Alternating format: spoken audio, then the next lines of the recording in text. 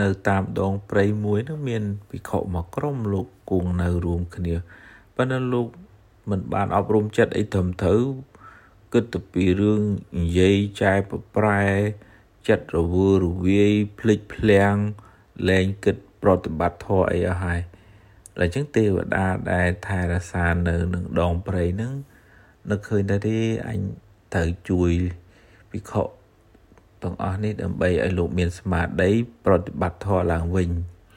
ទេវតាក៏គេមានសមានចិត្តជួយប្រសង់អញ្ចឹងដែរណាញោមទេវតាគេដែលជាសមាទិដ្ឋិបានបង្ហាញខ្លួនហើយក៏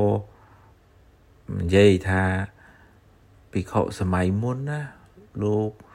មិនប្រាថ្នាអីច្រើនទេចង្ហាន់អីក៏មកល្មមកន្លែងសឹងអីក៏មកល្មមហើយលោកបានពិចារណានៅអនិច្ចតាធម៌ហើយលោកបានធ្វើនៅទីបំផុតនៃទុក្ខបានចំណែកភិក្ខុឥឡូវនេះពិបាកចិញ្ចឹមដើរជ្រុលជ្រុបផ្ទះគេឆាន់សឹងដូចមេស្រុកអញ្ចឹងណាហើយខ្ញុំកណាសូមនិយាយទៅចំពោះអង្គណាដែលអញ្ចឹងទេហើយចំពោះអង្គណាដែលលោកមានការប្រតិបត្តិល្អជាអ្នកមិនប្រមាទខ្ញុំកណាសូមថ្វាយបង្គំចំពោះលោកម្ចាស់អង្គនោះ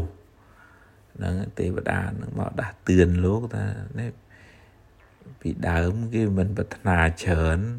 ហើយគឺឃើញអនិច្ចតាធម៌អប់រំចិត្តបានរួចផុតចាកទុក្ខហើយលោកម្ចាស់ឥឡូវនេះដូចសំពីសំពងណាដូចថាពិបាកគេចិញ្ចឹមគិតទៅពីដើរជាជាប់ផ្ទះគេឆាន់សឹងអត់បានគិតអប់រំចិត្តអីហើយអត់មានទីពឹងទេ